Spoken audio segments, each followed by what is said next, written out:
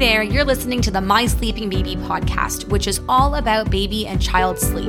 I'm so excited to teach you how you can get your little one sleeping so that you can sleep too and enjoy parenthood to its fullest. I'm Eva Klein, your resident sleep expert, mom of 3, founder of the Sleep Bible online coaching program, and lover of all things sleep and motherhood. If you're looking for tangible solutions for your little one's sleep woes, or you simply want to learn more, this podcast is for you.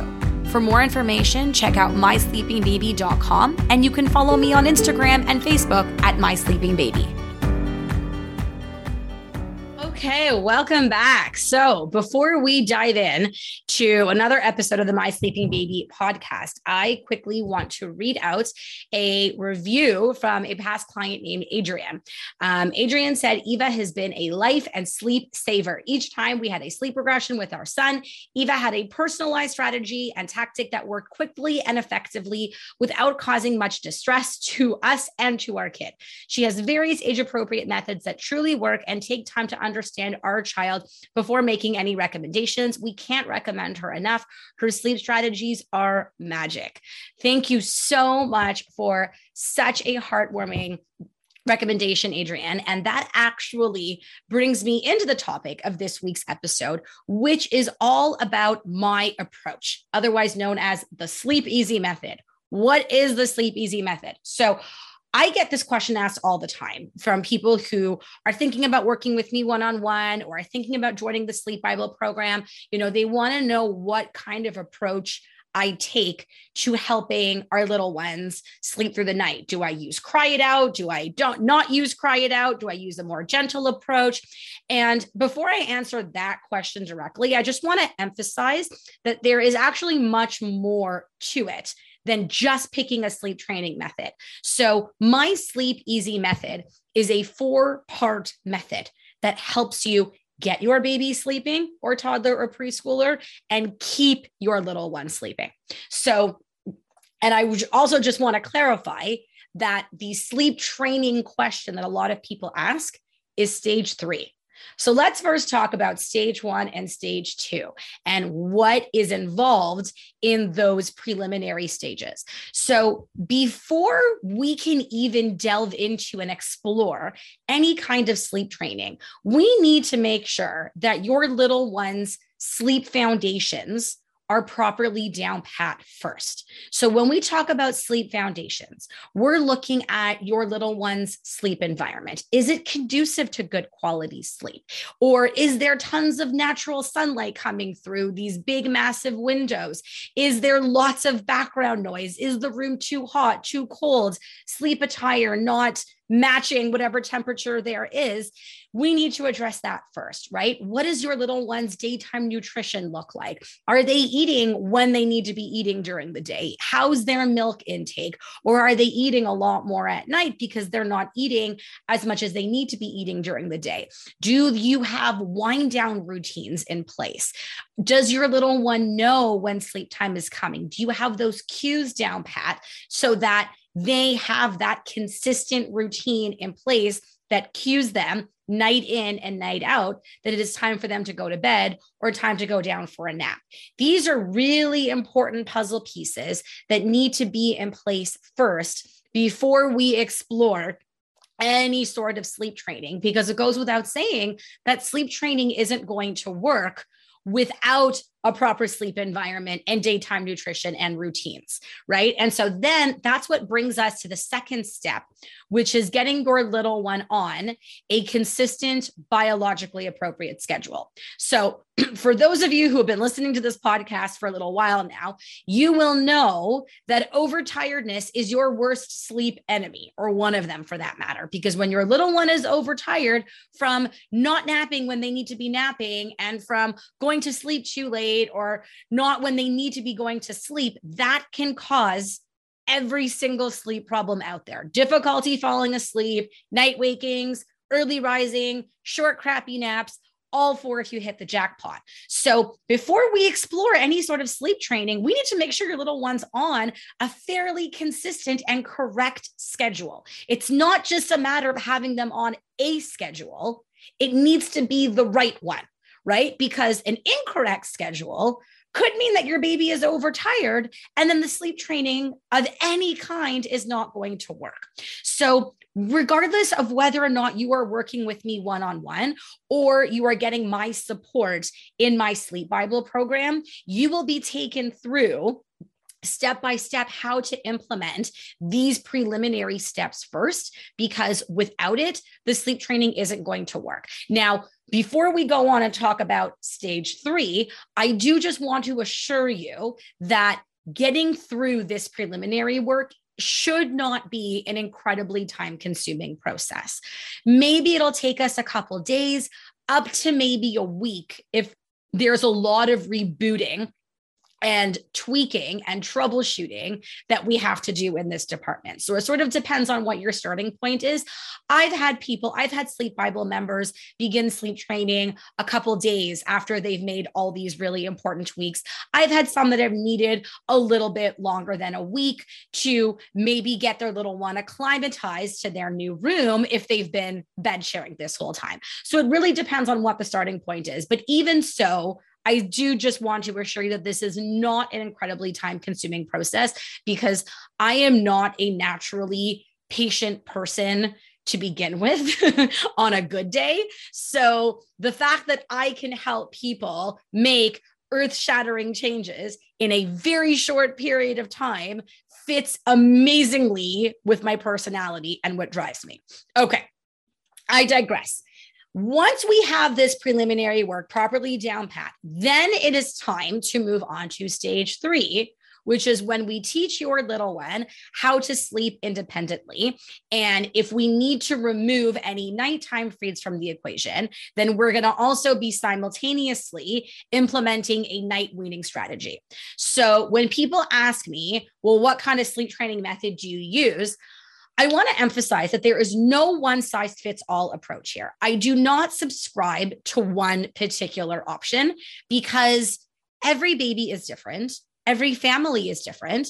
And it's incredibly important that you feel comfortable with whichever method you are using. So do I use the cry it out method? To be honest, the majority of people who work with me and join my program are not comfortable doing cry it out in its purest form, which is basically put baby in the crib, say goodnight, leave the room, don't go in for 12 hours. And if that's you, if that just doesn't sit well with you, you are in good company. I would say that the majority of people who work with me, depending on what their starting point is, are not looking for that kind of approach either. You know, they don't want to wait it out. They don't want to just continue with the status quo with the hopes that things will magically improve. They're done. They've either hit rock bottom, or they know they're going to hit rock bottom, and they don't want the current situation to continue. But at the same time, they're also not interested in doing something so extreme and so cold turkey.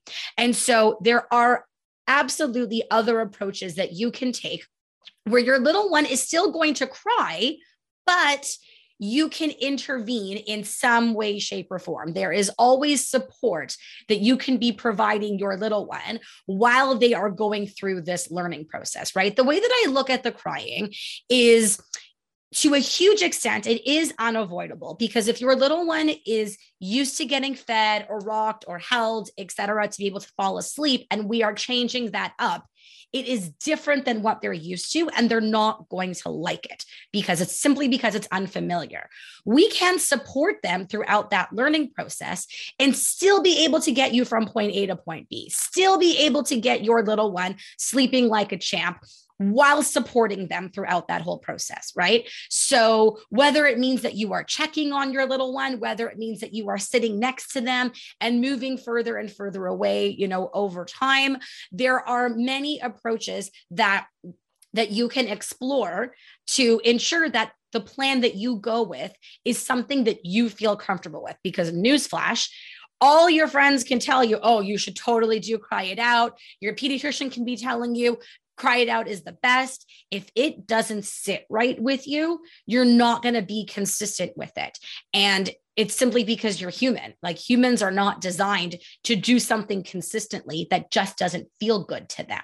So if that's how you're feeling right now, you don't have to do it. Now, I do have people in my program that do want to explore some form of cry it out.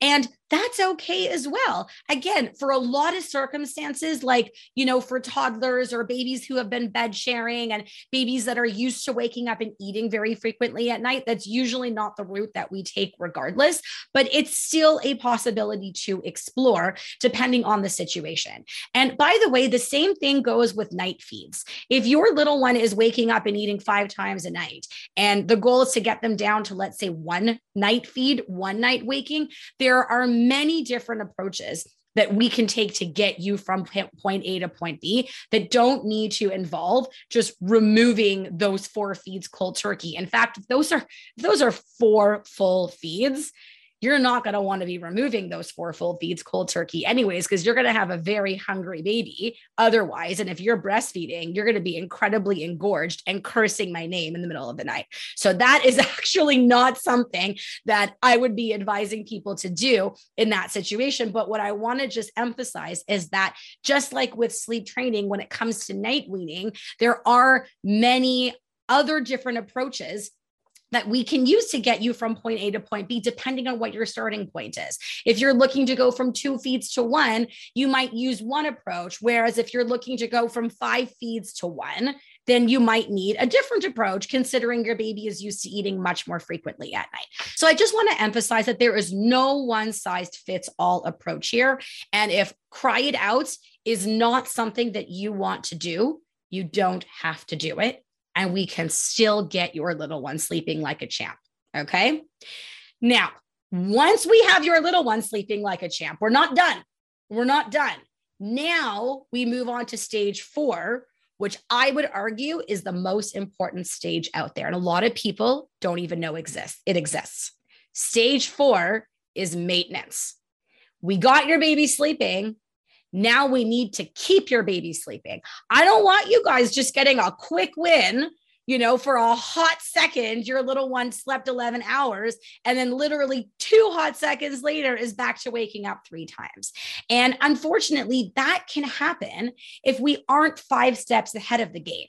And so the key in stage 4 is to make sure that we are aware of all the various different transitions and milestones and regressions that can happen, that do happen, and how to navigate them and prevent them ultimately from happening. And even if they do happen, how to nip them in the bud as quickly as possible so that they don't turn into a bigger problem. Because without a plan in place, they can turn into a bigger problem. And as I said, I want sleep to always be a thing. So that's why in my Sleep Bible program, I have a whole section in stage 4 taking you through how to navigate all these various different sleep stealers. That's what I like to call them. So stage 1 of the approach is those sleep foundations, your little one sleep environment, routines, daytime nutrition, ensuring that those are all properly down pat and in place and conducive to good quality sleep, which then brings us to stage number 2, which is ensuring that your little one has a correct and consistent biologically appropriate schedule so that they're not overtired and so that they're napping when they need to be napping and sleeping when they need to be sleeping. Again, those first 2 parts can be addressed in a matter of days. It's not something that needs to take a huge amount of time. And then stage 3 is when the real fun happens. We teach your little one how to fall asleep and how to fall back to sleep independently. And if applicable, this is something that you want, we also work on night weaning, removing some of those nighttime feeds and transferring those calories to the day. And again, none of this needs to be done with any form of cry it out. There are many other approaches that we can explore here, followed by stage 4, maintenance mode. We now want to be able to go into cruise control and make sure that your little one continues to be a champion sleeper. Look, things are always changing with your little one. They're always getting older. And so we need to be on top of things. And because I am so passionate about helping exhausted moms get their little ones sleeping and keep it that way, that was what inspired me to start my Sleep Bible program, which is an incredibly affordable membership, year-long membership that helps you always make sure that sleep is a thing in your life. So I hope that gives you the gist of what you are looking for. If you are looking to get started and you're just like, okay, this resonates with me. I'm hearing this. I am ready to get my little one sleeping. And I love this approach. I love this holistic method. Where do I begin? How do I begin? Start by watching my free masterclass. The link is in the show notes. It is all about how you can get your little one consistently sleeping through the night so you can feel like a functioning human. So go and watch that masterclass right now. Thank you so much again, everyone, for tuning in. You all have a wonderful day. Thank you so much for listening. If you enjoyed this episode, please subscribe, leave a review, and share this episode with a friend who can benefit from it. I also love hearing from my listeners, so feel free to DM me on Instagram at mysleepingbaby or send me an email at eva@mysleepingbaby.com. Until next time, have a wonderful, restful night.